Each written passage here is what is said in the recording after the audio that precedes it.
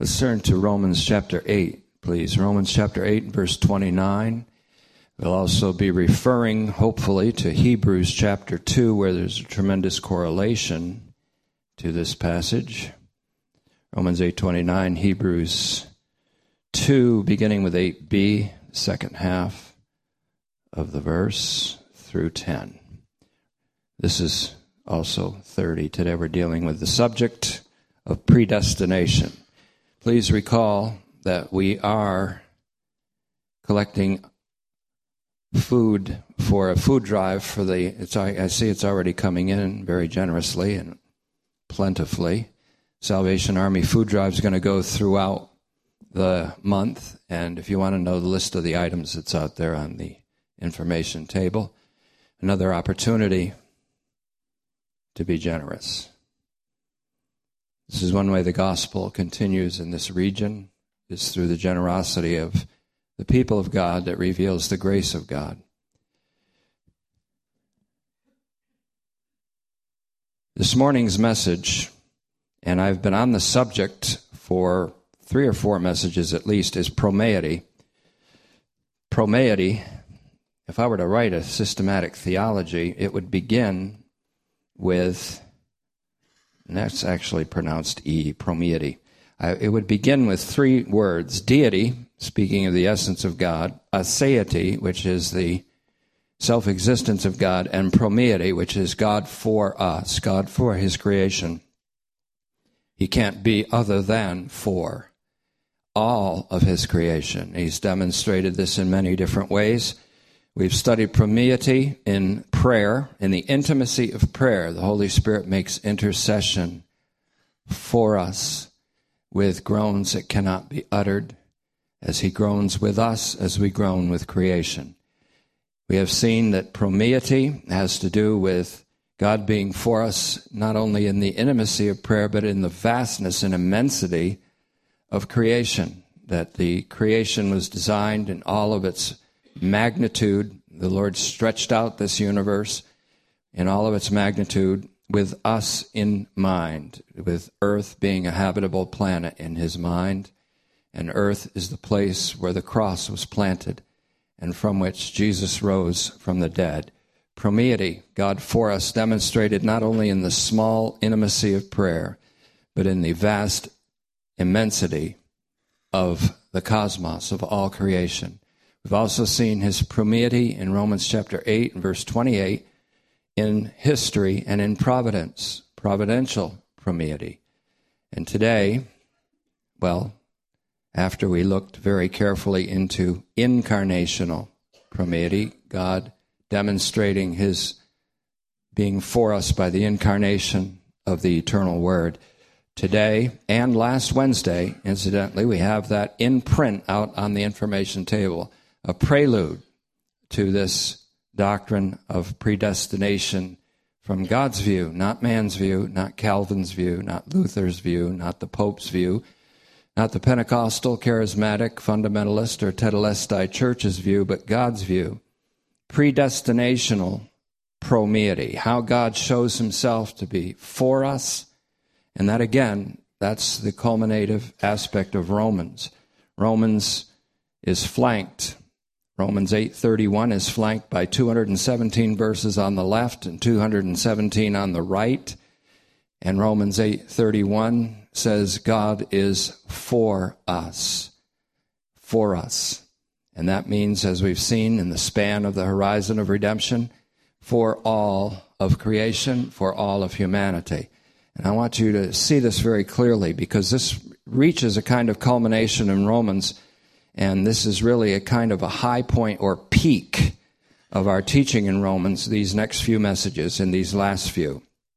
In the parable of the sheep and goats, in Matthew 25:31 to 46, we have been considering this recently because unstable and unskilled exegetes use it as a proof for eternal hell, and it's really an evil to do that. But in the parable of the sheep and goats, as Jesus speaks it, he is revealing primarily his solidarity or his identification with the disfranchised and the rejected in society at that time and at all times. He calls them very carefully, we want to consider this. The least of these, my brethren, my siblings, my brothers. Matthew 25:40. I want that phrase to sink in because it's a phrase that's going to come up again here. The firstborn of many brothers or his siblings, and here many siblings called into glory by the Lord. We asked the question Wednesday, does many equal all?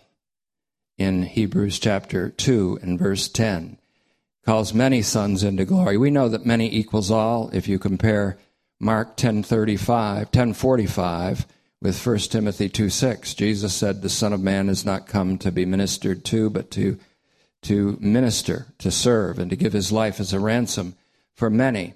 And in 1 Timothy 2:6, an interpretive phrase, he gave his life as a ransom for all. There is one mediator between God and man, or all humankind is what that means. One person stands as a mediator between God and mankind, and that's the man Christ Jesus, who, says the Scripture, gave himself as a ransom for all. So many in Mark 10:45 equals all, according to 1 Timothy 2:6. We've seen many equal all in Romans chapter 5, verses 18 and 19, where the death and resurrection of Jesus Christ results in the justification of all. And then verse 19 says, he gives righteousness or makes many righteous, and there many equals all. So I ask the question, does many equal all in Hebrews 2:10, where all is intended as being included in this little group called many sons in glory? A question maybe a little more close to being answered today. But in the parable, and I'm introducing it in a strange way, whenever one does to or for these, the least of my brothers, Jesus said, they will have done it to or for Jesus. So it's that and not a, quote, double predestination leading to a double outcome of the last judgment. That is the last thing that Matthew 25 is teaching. And we've been refuting that point by point. That's not my main point today, though. A double predestination leading to a double outcome of the last judgment is one of the deepest and most profoundly evil heresies that's ever crept into the church. And we're going to bring it down today and in the future, and we have been in the past. So that, the least of these my brothers, is one of the eminent points of this parable, not a parable leading to double predestination and a double outcome of judgment. Matthew 25, it must be remembered, is an extension of Jesus' Olivet Discourse, began in Matthew 24:3, in which he expounded upon events that were to occur, in his own words, in this generation, before this generation expires, before this generation into whom I'm speaking right now, Jesus said, all these things will be brought to pass, which includes the Matthew 25 elements, as well as all of the cosmic catastrophic language that describes the destruction of Jerusalem in AD 30, or AD 70 rather. Jesus does not say that no one else is his brother. He simply says, these are the least of these, my brothers. They are considered least by the dominant culture of the time. These are not all his brothers, just the least of these. Jesus does not say that no one else is his brother. His solidarity, or we could say his identification, is not exclusively with the victims in society. Not exclusively. It is very much with them, but not exclusively with them. His solidarity is with all of humankind. To him, all lives matter so much that he gave his own life to ransom us all. So his solidarity is with all of humankind. In fact, his solidarity is with all of created reality, which in creating all of reality, he called it good and very good when humankind finished the creation. In Christ, says the Scripture, all will be made alive. And all means all. When Jesus died, he died one for all, and all died. God was in Christ, reconciling the world to himself, not counting their trespasses to them, not charging them, not counting them, not imputing them. The trespasses of perpetrators, we call them perps and vicks to use police language. There's perpetrators or criminals. There's the victims, perps and vicks. There's a perp and vic in every one of us. There is a perpetrator and a victim in every one of us because of the Adamic ontology. Victims sometimes become perpetrators and worse perpetrators than the perpetrators ever were. So the point here is that trespasses in 2 Corinthians 5:19 of perpetrators and persecutors were not and are not charged to the perpetrators and the persecutors. Just ask Paul. Just as the sins of the victims are not imputed to the victims. Victims can be sinful. They can be bitter, hateful, unforgiving, reactionary, vengeful. So, the trespasses of perpetrators and persecutors are not charged to the persecutors and perpetrators, just as the sins of victims are not imputed to the victims. Moreover, we could say from Romans 8:19 to 23 that all of creation is not waiting in vain for its emancipation, even its transfiguration. And so this moves us once again into our present doctrine of divine promeity, considered under the rubric or the title of predestination. What a big topic, predestination. What a hot topic. But I want to clarify some things about it this morning. I want to consider this by exegesis. That's a careful look at every word in Romans 8:29 and 30, which we won't finish today. An exposition is intended to expose the interpretation or the understanding of that verse. By comparing this passage with a couple of others, we'll show that predestination has nothing to do whatsoever with God preordaining the eternal salvation of some and the eternal punishment of others, other human beings. And it will show that God's plan has nothing to do with the destruction or of the universe, or even a part of it, but its glorious transformation, according to the phrase, the restoration of all things. Apokatastasios panton is how it reads in Acts 3:21. If all are to be made alive in Christ, and the Bible declares it emphatically and affirms it certainly with assurance, then we must at least consider that many brothers, or we'll call them siblings, because of course both genders are included in this. If we are to be made, all are to be made alive, then we must at least consider an affirmative answer to, does many equal all of humanity?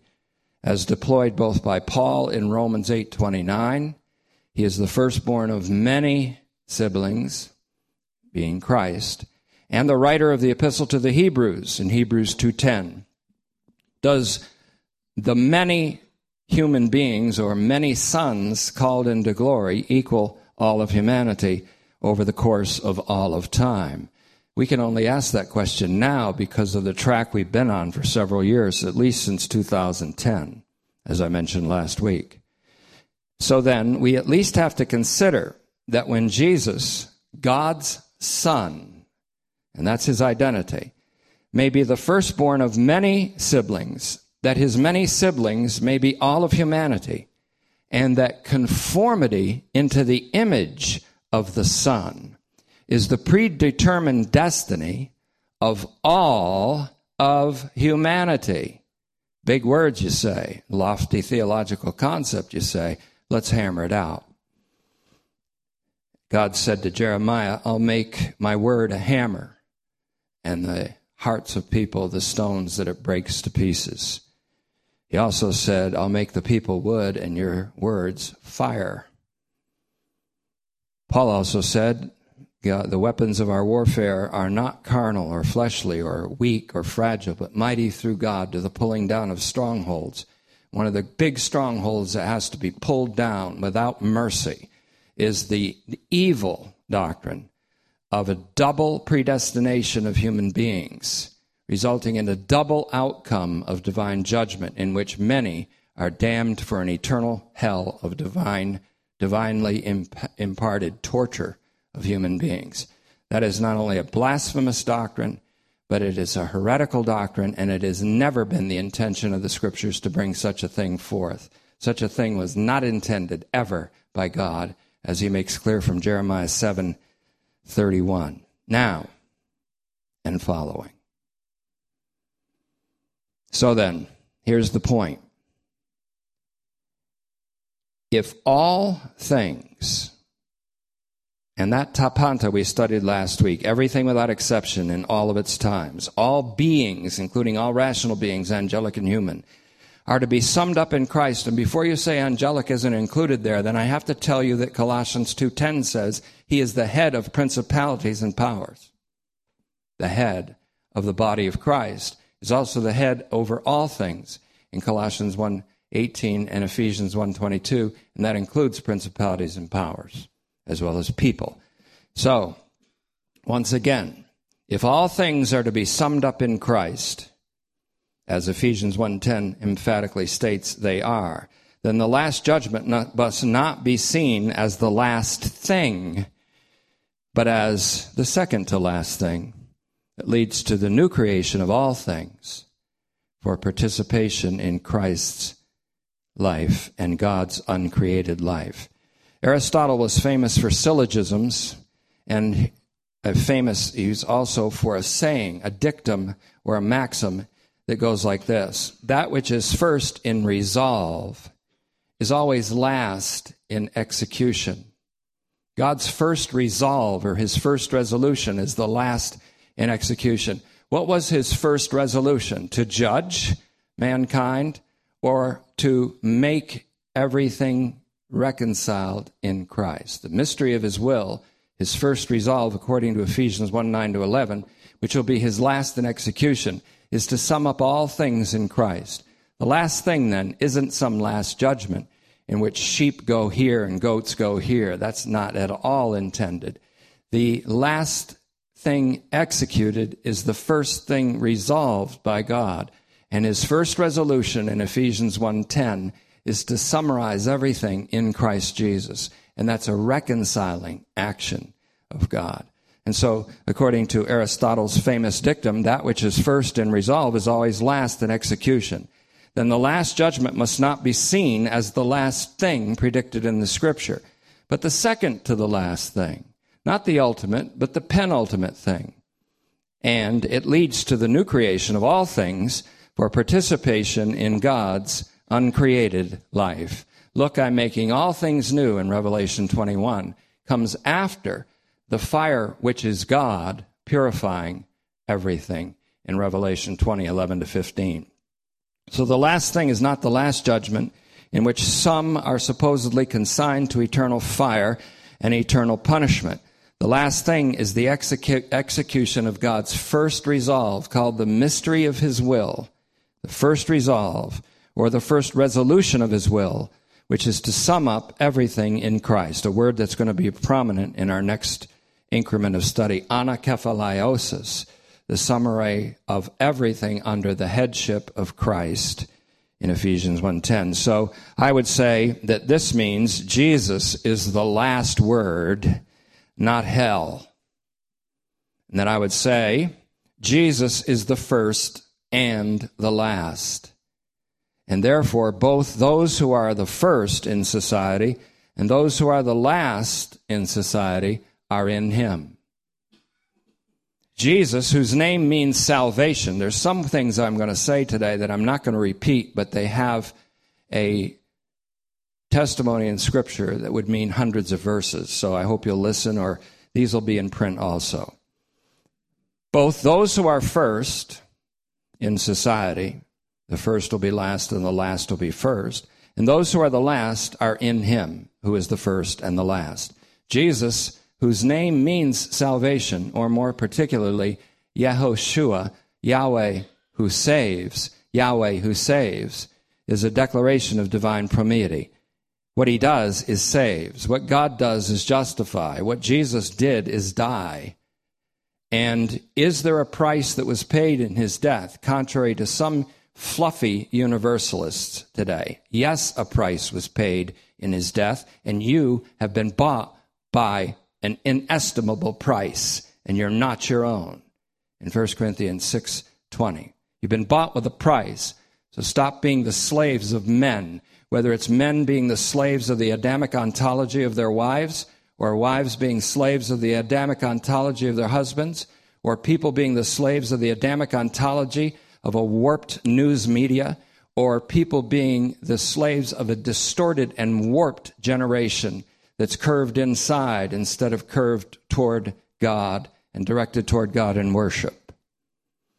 Jesus, whose name means salvation, Yahweh saves, is God's last word. God in these last days has spoken to us in his Son. So, the last word is not judgment, even though Jesus is the judge who saves, and who saves by judgment, by receiving the judgment for all. In fact, the last judgment happens to be the culmination of God's saving act of universal rectifying grace, also known as God's righteousness. God's righteousness is his rectifying grace.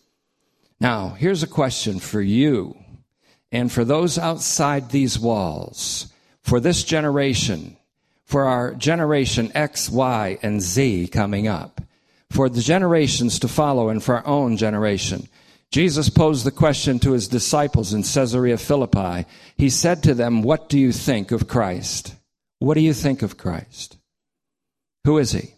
It's a question posed not only to Jesus' disciples at Caesarea Philippi in Matthew 16:15. It is a question put to all of us in the present time and to all the world right now, especially those who consider themselves to be Christians. To the Pharisees, Jesus put this question: what do you think of Christ? And he added this tag: whose son is he? In Matthew 22:42. 45, make that. What do you think of Christ? Whose son is he? Now, you can give the right answer, the dogmatic answer, the doctrinal answer, the scriptural answer. Peter did, but it wasn't just scriptural. It was the Father's apocalypse.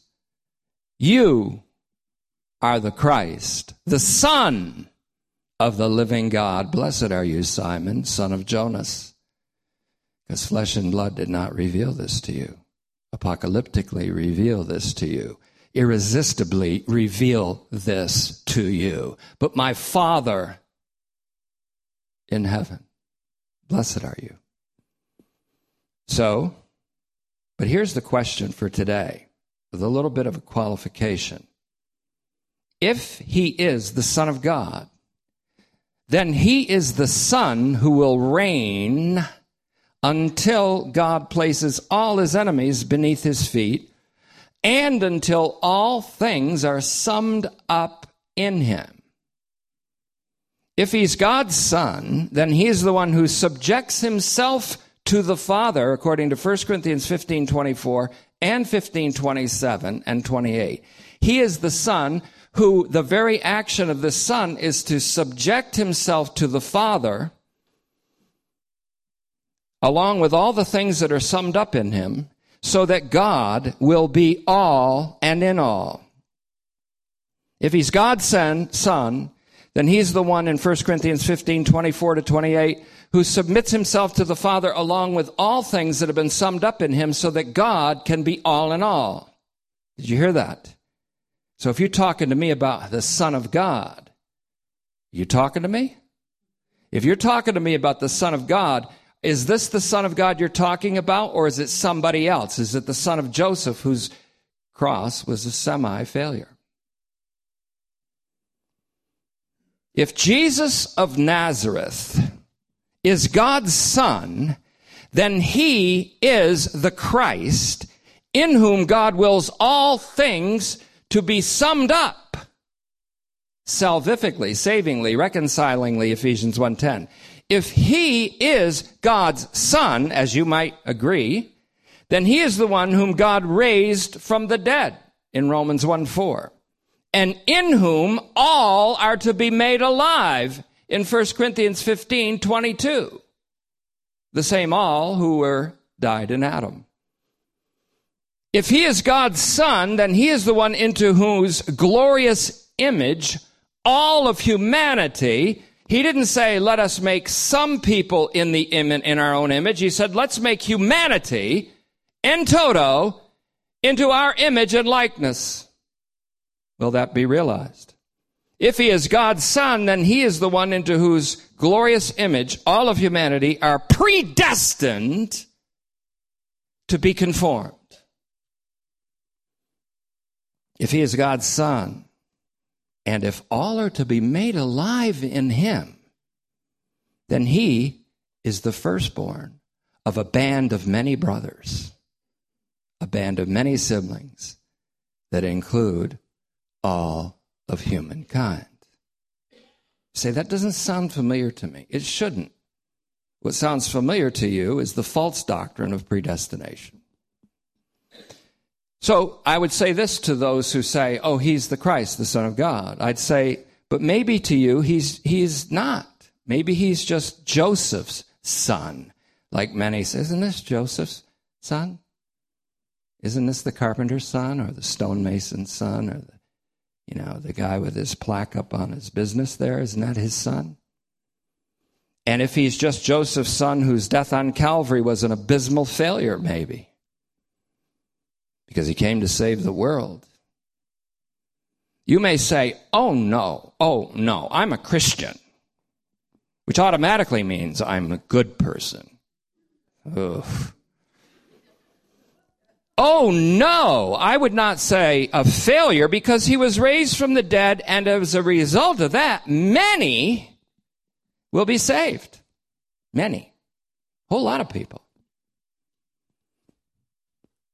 Well, to that I'll say this. You say he is a failure as a result of his death and resurrection if the whole world isn't saved through him, because God sent his son into the world so that the world would be saved through him. So you are saying he was a failure. If my mission is to go rescue 10 people, and I come back and say, mission accomplished, I got 6 of them, the mission isn't accomplished. For 4 people at least, it's a dismal failure. So I'll ask the twofold question. What do you think of Christ? Whose son is he? Now, you may echo Peter's emphatic answer. I think most of you would, if not all of you. Even in the overflow rooms, because God's hope overflows even out to those outer regions, the outer darkness. Remember, I used to call downstairs Tartarus at the farm, so just kidding, you guys out there. See ya. I see ya. Wake up! You can echo with Peter, I'm sure you have. Blessed are you, then. If you can say with Peter, you are the Christ, the Son of the living God, to Jesus, then blessed are you, truly. You're among those called especially those who believe. God's the Savior of all of humanity, but especially those that believe. So blessed are you, because you're of that especially those that believe category, and especially those that believe without seeing category. Blessed are those who believe. Jesus said to Thomas, you've seen and believed. That's where most people are going to end up, seeing and believing. He doesn't say that doesn't count because you saw, so you're damned. He just said, seeing, you've believed. You've believed, your belief is just as valid when you saw. But blessed are those who haven't seen the resurrected Christ up close and personal, the invitation to put their hand in the hole in his side and their finger in the nail scars in his hand. Blessed are you. But I would ask further, is Jesus the Christ, in whom all things will be summed up according to the mystery of God's will? Is that who you're talking about? Is Jesus the Christ, in whom all things will be summed up according to the mystery of God's will, his first resolve, his first resolution? Even before creation, he resolved all creation to be in Christ. Is that the Christ you're talking about?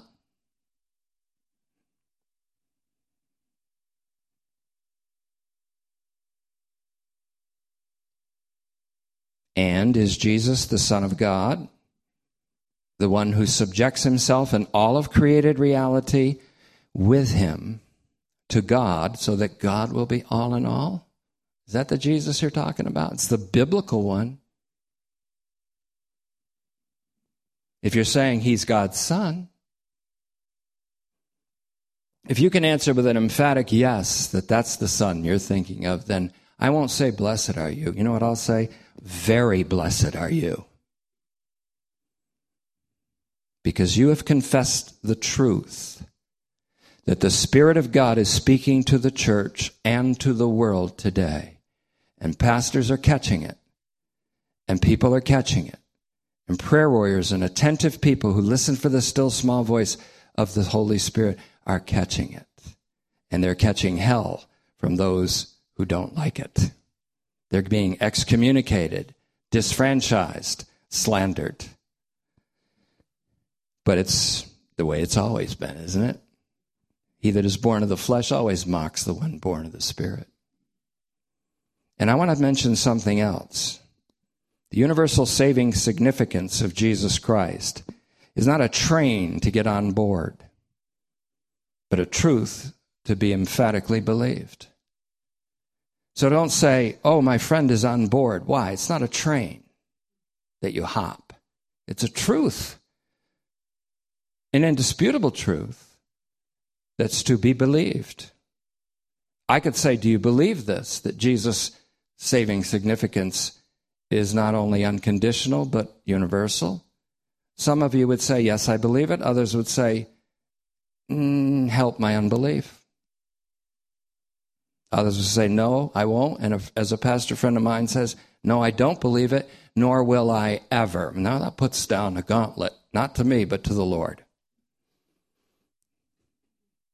That's like Mick Jagger saying, you'll never make a saint of me. Well, God says, let me take you up on that. I wonder if he still feels like that after having a heart valve replacement.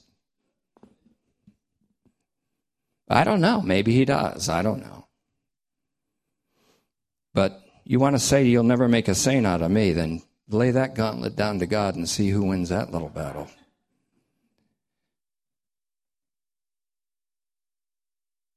For the truth of Jesus Christ's universally saving significance is not a train to board, but a truth that's true whether you believe it or not, a truth to be believed and to have total confidence in. Once you have confidence in that, you cannot love all of humankind unless you have confidence in the universally saving significance of Jesus Christ, because love believes all things.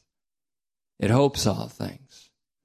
And if you look at the human race without hoping for all, you don't love the whole human race. In fact, you're kind of glad that some are going to hell. In fact, some people don't like the fact that God doesn't consign anyone to an eternal hell because they got somebody in mind that they want to be there. Somebody who hurt them. Me. So let's hammer it out on the anvil of exegesis. I always like to do that because there's a lot of fluffy universalism today. You know what they say? They don't believe in hell, but some of them believe that there is a hell, but it's not forever. And they say after many, many ages, God will convince people to believe. What comfort is that? After many ages, eventually this and that will happen. We need Operation Epsilon, fitted with the lenses of what God sees in the cross of Christ.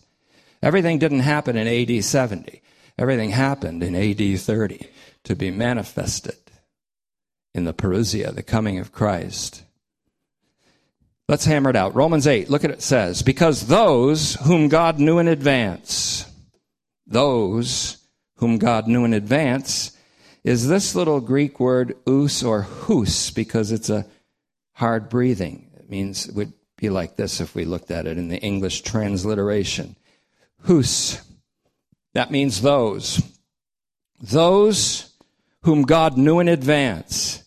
And that's what we call a relative pronoun. I'm only going to show you a little bit of this because this is, if it can't be hammered out on the anvil of exegesis, looking at every word, then you can argue against it. But if it can be hammered out on the anvil of exegesis, then argument against it becomes much more difficult. Because those whom God knew in advance. Now again, hus is a relative pronoun. It goes back to, it means it relates to a pronoun in Romans 8:28. 8:29, hus, relates to a pronoun in verse 28.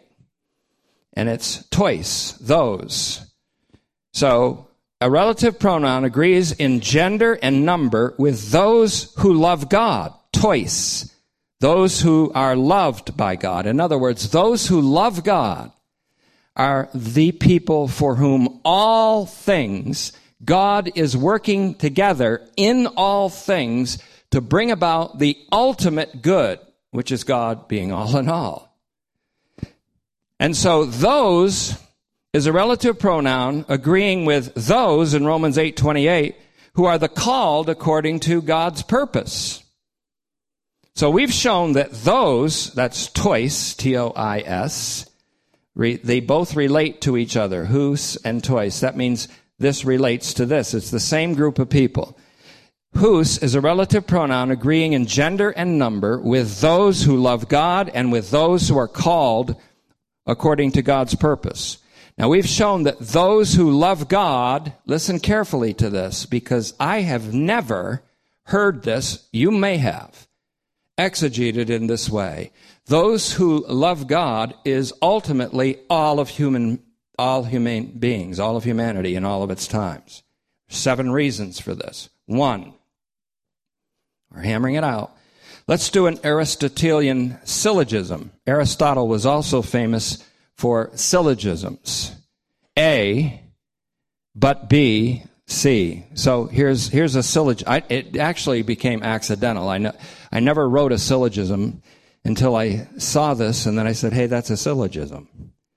It's this: those who love God must first be those whom God loves. This is love, not that we love God, but that God loved us. So there is no one who loves God unless God loves them first. And let me ask you this question: who are those whom God does not love? Now, follow this though, because it goes into a logic here. I'm not doing a facile case where you just say, well, it says somewhere in the Bible by somebody that this is true. Those who love God must first be those whom God loves. 1 John 4:10 and 19. Here's the second part of the syllogism, a 3-part syllogism. But God loves all humankind. 1 Thessalonians 3:12. God loved the world also. John 3:16, the most famous verse in the Bible.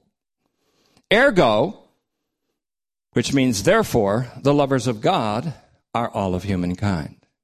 Now imagine if Romans 8:28 meant God is working together, Father, Son, and Spirit, in all things, the whole cosmos and all of history, to bring about the ultimate good for everybody who will ultimately be the lovers of God. That's what I'm telling you it is saying. Second point, just to add to it, the self-gift of God. God's own self-gift. He gave us 4 self-gifts. That's coming out in our theology. The self-gift of God's own love has to be universal. It has to be, of necessity. First, because God loves all of humankind. And secondly, because he promises that he will pour out his Spirit on all flesh. When the Spirit is poured out on flesh, the effect is always the love of God being poured out in the heart. The effect is always taking out the stony heart and putting in a heart of flesh. So that's Joel 2:28. Ezekiel 36:26, on all of humanity. And therefore, again, the self-gift of God's own love has to be universal, because God loves all of humankind and because he will pour his Spirit out on all humanity, resulting in the pouring out of the love of God and the love for God in everybody's hearts. Third, furthermore, hus, as a relative pronoun, agrees in number and gender with tois in Romans 8:28, who are the called according to God's purpose. Purpose is prothesin. What is God's purpose? Well, his purpose, according to Ephesians 1:11, is to sum up everything in Christ in 1:10 in all of its times. So those who are called according to the purpose are those who are called in order to be in God's purpose, which is to be summed up in Christ Jesus. Paul is the most emphatic universalist. He puts universalists today to shame because he's a confident one, not a hopeful one. His universalism is a verbum, not a phantasm.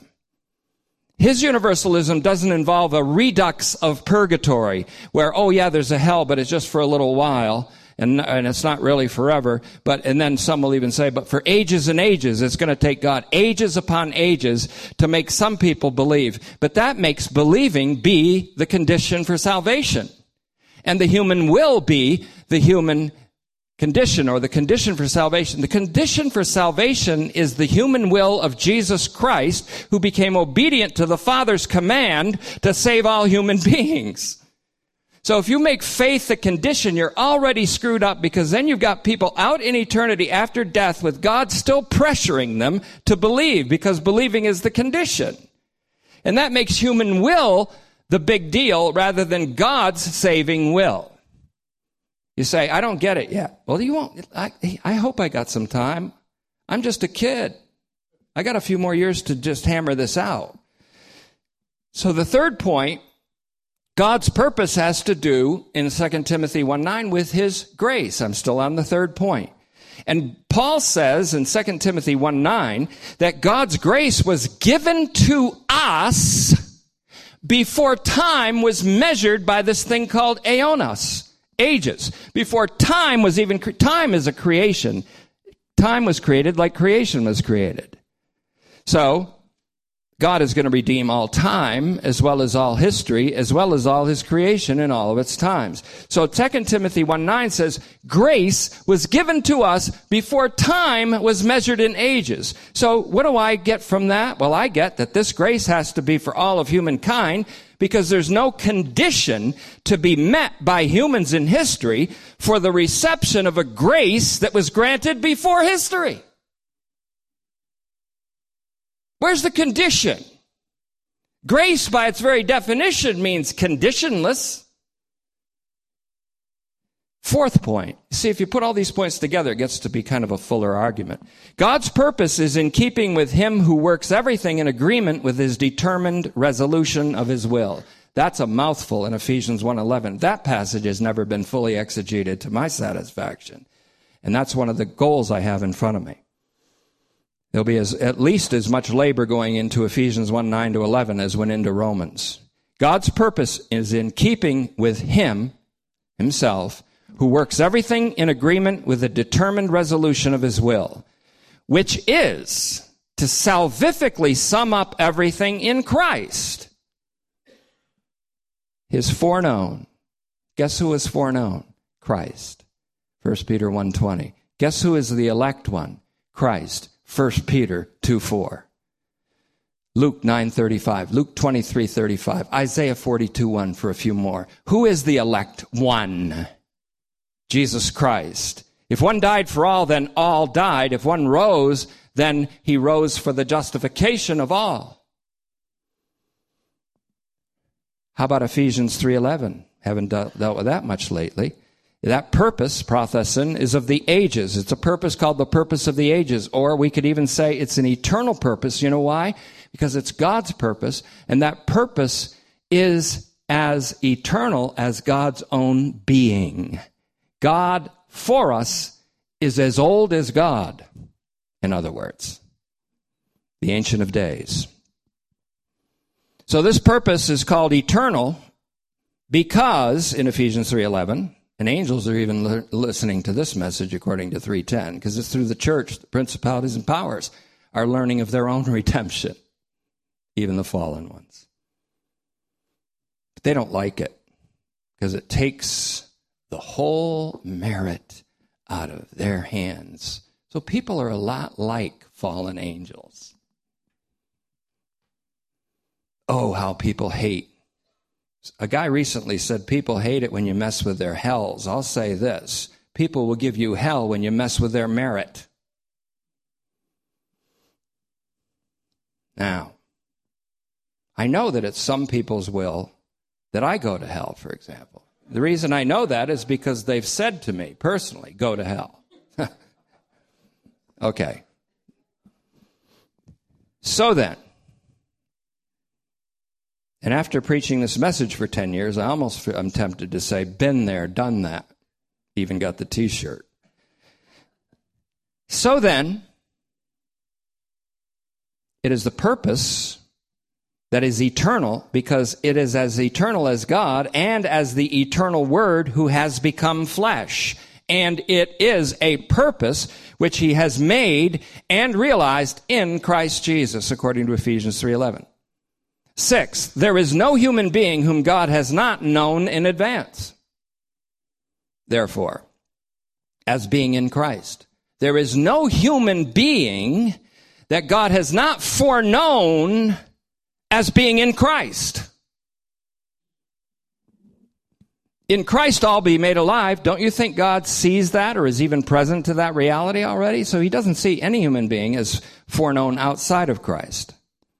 There is no human being whom God has not known in advance as being in Christ Jesus. Because when one, capital O-N-E, meaning Christ Jesus, died for all, then all died. And in Christ, all will be, or we could say in God's view, have been made alive. 2 Corinthians 5:14, 1 Corinthians 15:22. I'm leaving enough room here for you to do your own thinking on this, as always. Verse 7, as many as God knew in advance. This goes into 8:30. As many as God knew in advance, that same number without diminution or deletion, without a single deletion. That same number without diminution or deletion, without lessening the number or without deleting a single human being. He also called to belong to Jesus Christ. As many as he foreknew, those he called. Now, calling, what does calling have to do with you if God is the one who calls into existence things that don't exist? God called me, a non-existent entity, into existence. Did I have to give him permission to do that as a non-existent? I'm going to give you permission to call me out of nothing into something, Lord. Go ahead. Or do I have to give him permission to raise me from the dead that I have I'm dead in trespasses and sins. I'm dead in my sins. God made me alive in Christ. Did I have to give him permission? Was my will involved? No. Was God's will involved? Yes. When Jesus was obedient to the death of the cross, to whom was he obedient? The Father. And what was the Father's will and command? That all would be saved in 1 Timothy 2:4. So what was Jesus obeying when he went to the cross and paid such a horrible price that we can't even begin to relate to it? God's saving will. That's love. And my battle is just as much against fluffy universalism, much of which grew out of the Herbert Armstrong movement. But they don't admit it when they write their books. So then, see, so I'm not in a camp yet. It's still outside every single stinking camp. 7th point, as many as God knew in advance, that same number according to verse 30, that's without a single deletion. He's also called to belong to Jesus Christ, or called into being as a new creation in him. But he also goes on to say, as many as he called without diminution or a single deletion, he also justified. What? Rectified, set right. If he reconciled the world to himself, that means he also sets right those whom he reconciles. So as many as God knew in advance is the same number as those he called, and as many as he called, he also justified. And as many as he justified, he also glorified. Yikes. So look at verse 8:29 again. Because those whom God foreknew, he also predestined to be conformed to the image of his Son. Who are those whom he foreknew? Those who love God. Who are those who love God? Those whom God loves, whom he will pour out in the Spirit on them so that they love God. Who are the lovers of God? All human beings. Who are the called according to God's purpose? All those who, according to God's purpose, will be summed up in Christ, which is all.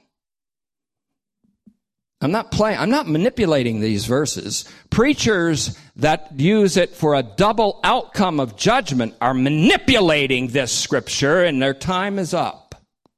Time's up. Let's start a time's up movement. And then other preachers that get it, they can say, me too. Never mind. Now,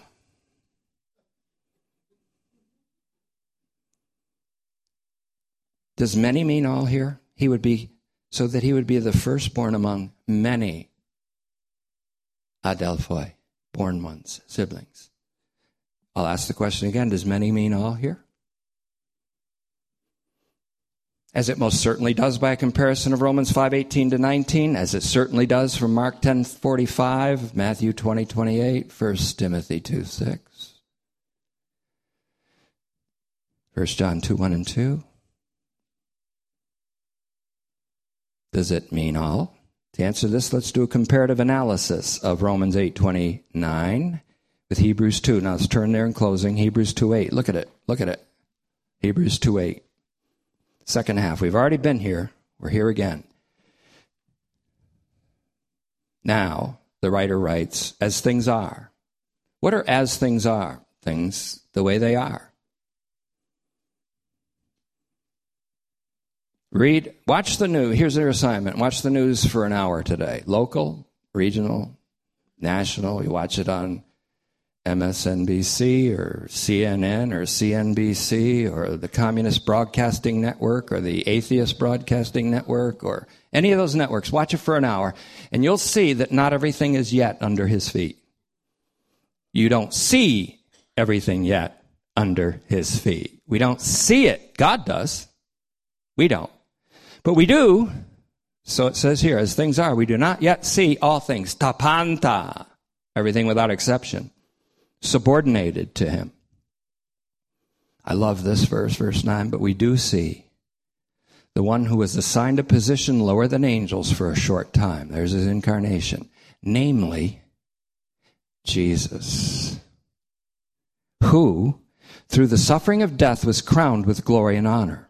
Who, by the grace of God, tasted death in behalf of, the word is huper here, all, pantos, all without a single deletion, all without any diminution. He tasted death for, God is for us, all. Verse 10, for it was fitting for him, I'm studying this in Lonergan's book on redemption, in which he has about 400 verses, so it's going to take me an afternoon at least. For it was fitting to him, that's God the Father, for whom are all things, tapanta, and through whom are all things, tapanta, in leading many sons to glory. Many sons to glory. Does many equal all there? To make the prince of their salvation perfect through sufferings. Now, here's a few questions I'm asking. If Jesus tasted death, and death is the wages of sin, according to Romans 6:23, if Jesus tasted death, and death is the wages of sin, for all by the grace of God, then why does anyone have to taste of death? Much less eternal death. And hell for a little while is just as bad of a doctrine as hell forever. If Jesus, by the grace of God, tasted death for all, and he did, it says it right here, then who are the many sons whom he leads to glory? If he tasted death for all, then who are the many? sons he leads to glory. Are we dealing here with the same thing as Mark 10:45? I came to give my life as a ransom for many, and did he mean all, according to 1 Timothy 2:6?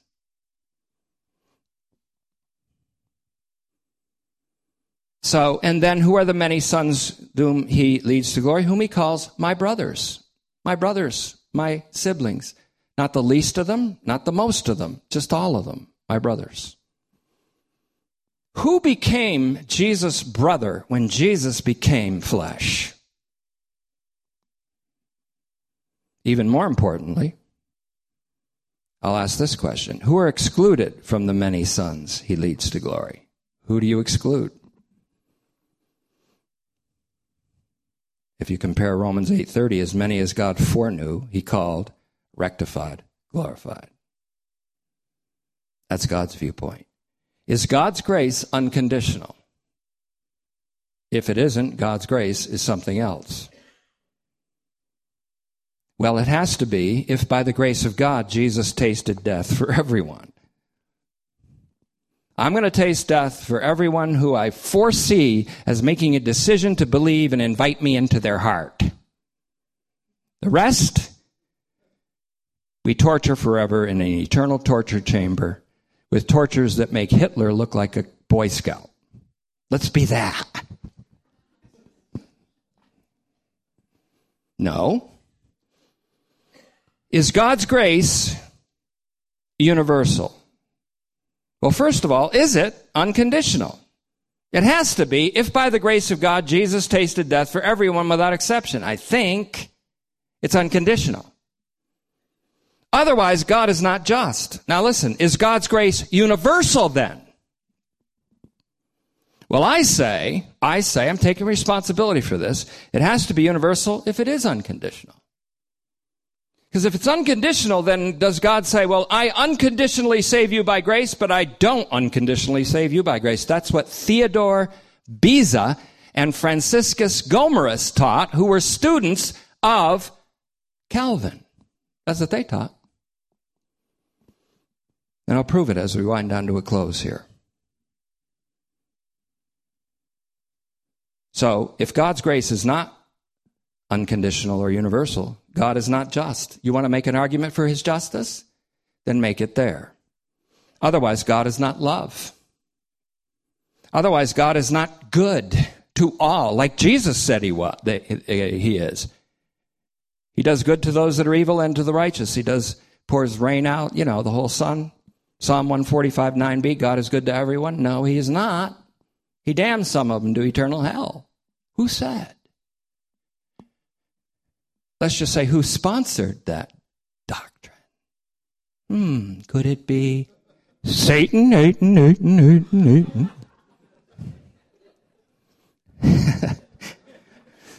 Now listen, you are saying all these negative things about God if you say that his grace is not universal, and if you say that the justifying and glorifying impact of the death and resurrection of Jesus Christ is limited to a portion of humanity and a mere part of God's creation. That's what you're saying. I'm taking the gloves off now. You're saying that God is whimsical and not wise.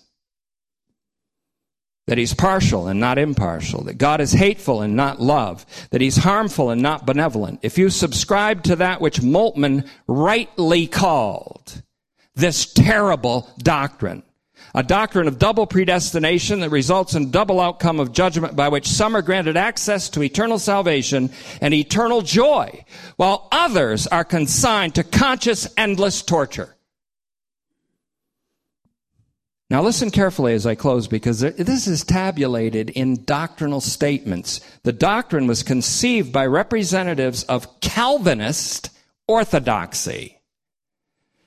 Their names were Theodore Beza, B-E-Z-A, and Franciscus Gomarus, Shazam, G-O-M-A-R-U-S. I'm terrible on pronunciation, so I'm always Googling how to pronounce stuff, and they said Gomarus. But Google's right about, 1 out of 3 times. But anyways, they put it into the thing called the Canons of Dort, D-O-R-T, in 1618. It's in print.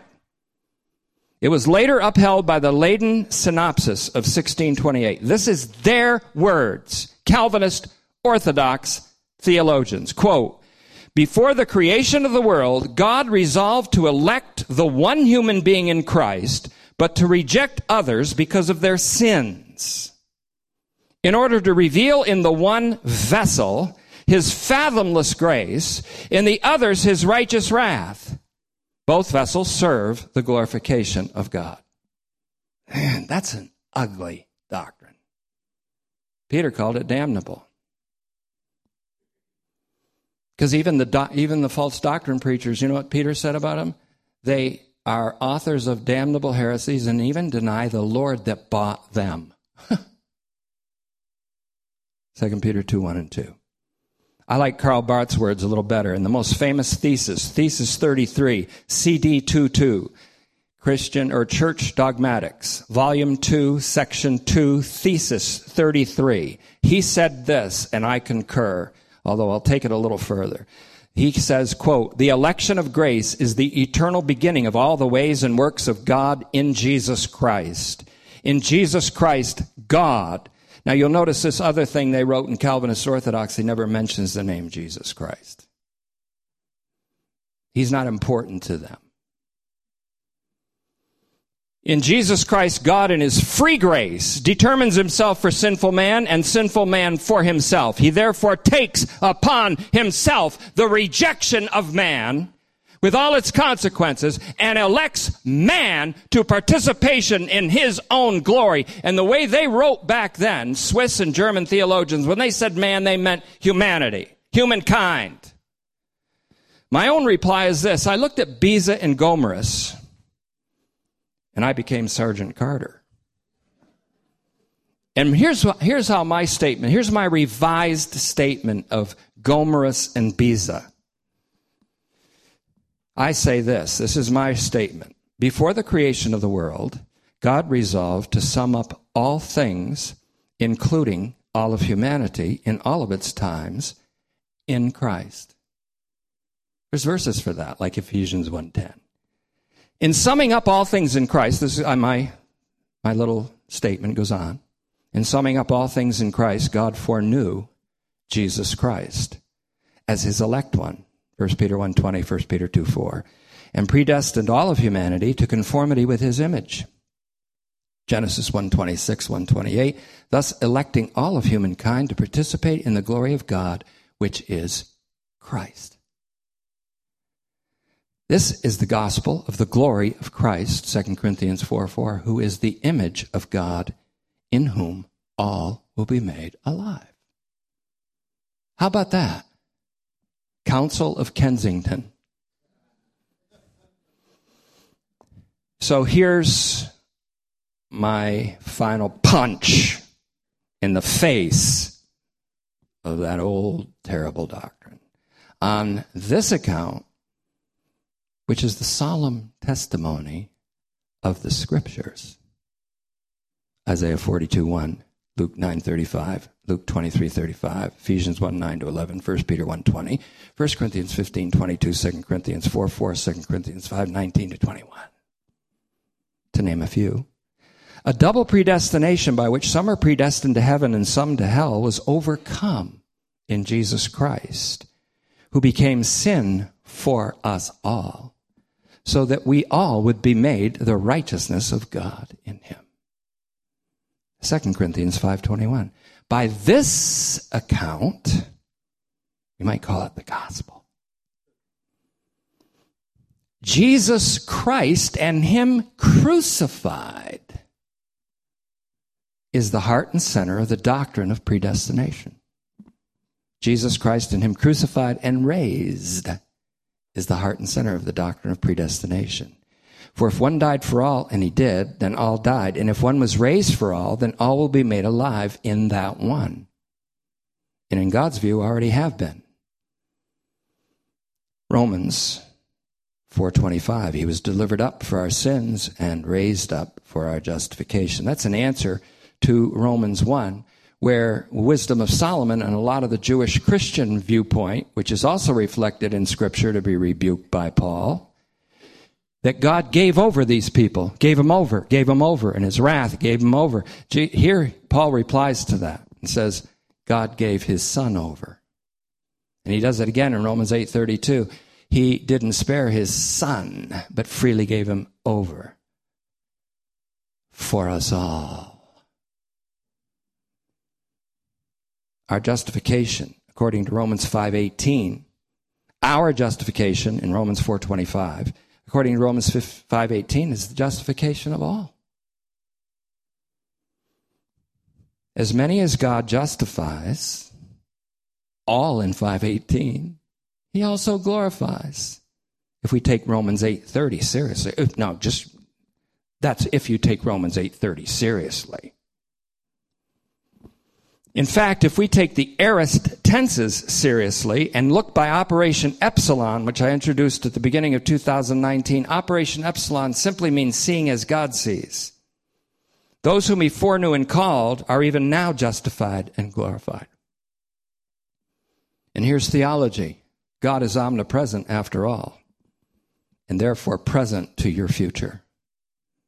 God is present to a time and a place where everything is all right.